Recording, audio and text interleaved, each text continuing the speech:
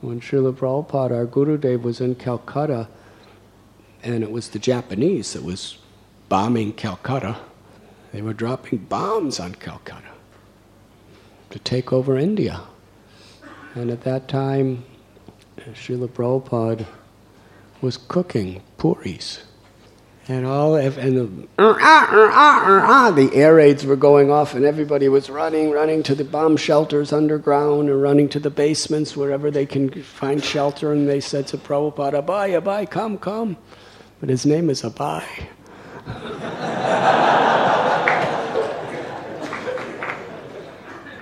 So he was Abai.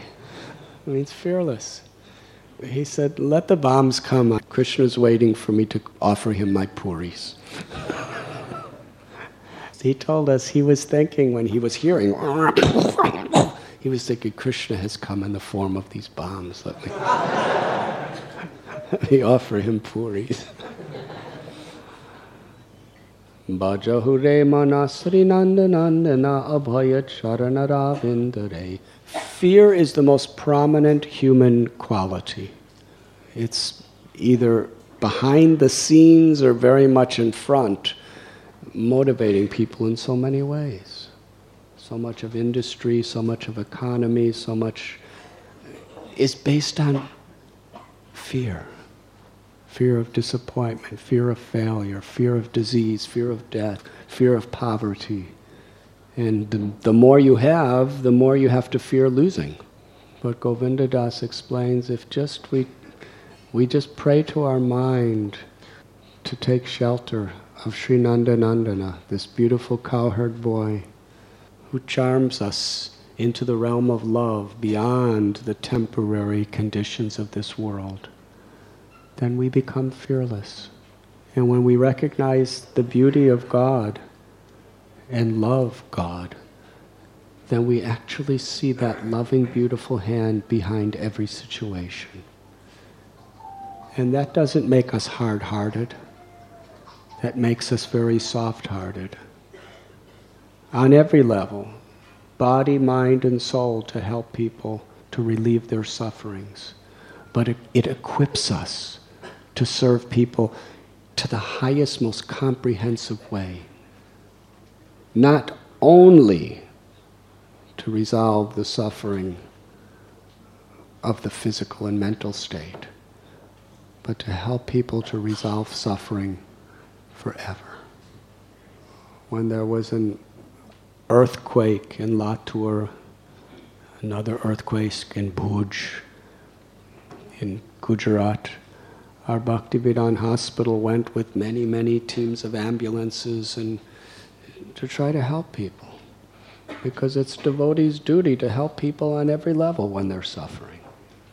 They help them physically by helping them with their broken bones, by giving, there was disease spreading, by giving proper medications, by helping to rebuild their homes. They helped them emotionally, because emotionally the suffering was terrible. People had lost their mothers, their fathers, their children, their husbands, their wives, their property, their wealth, their everything. By encouraging them, by appreciating them. And ultimately, what the people appreciated the most was the spiritual care they were given. Because it actually empowered them, not only in this situation, but forevermore, to see through the lens of truth.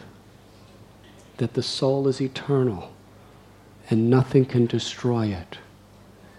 And while we're compassionate to the soul suffering due to the body and to the mind, we simultaneously want to liberate the soul, because that is our nature.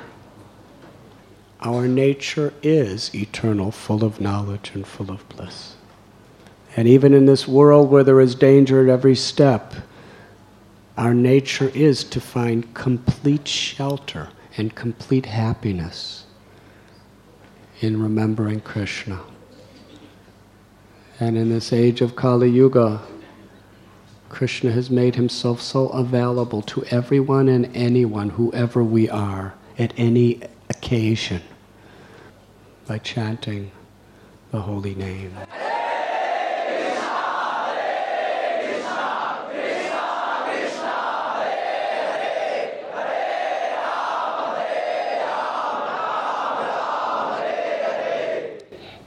Krishna is not different than his name, appeared to give us complete shelter and love in his name.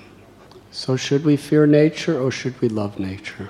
If we love God, we will love nature, and we will understand that even the fear will be incentive to help us to love, and even the fear will be an incentive to help us to be instruments to help others to love. You were listening to Radhanath Swami on devotionalnectar.com.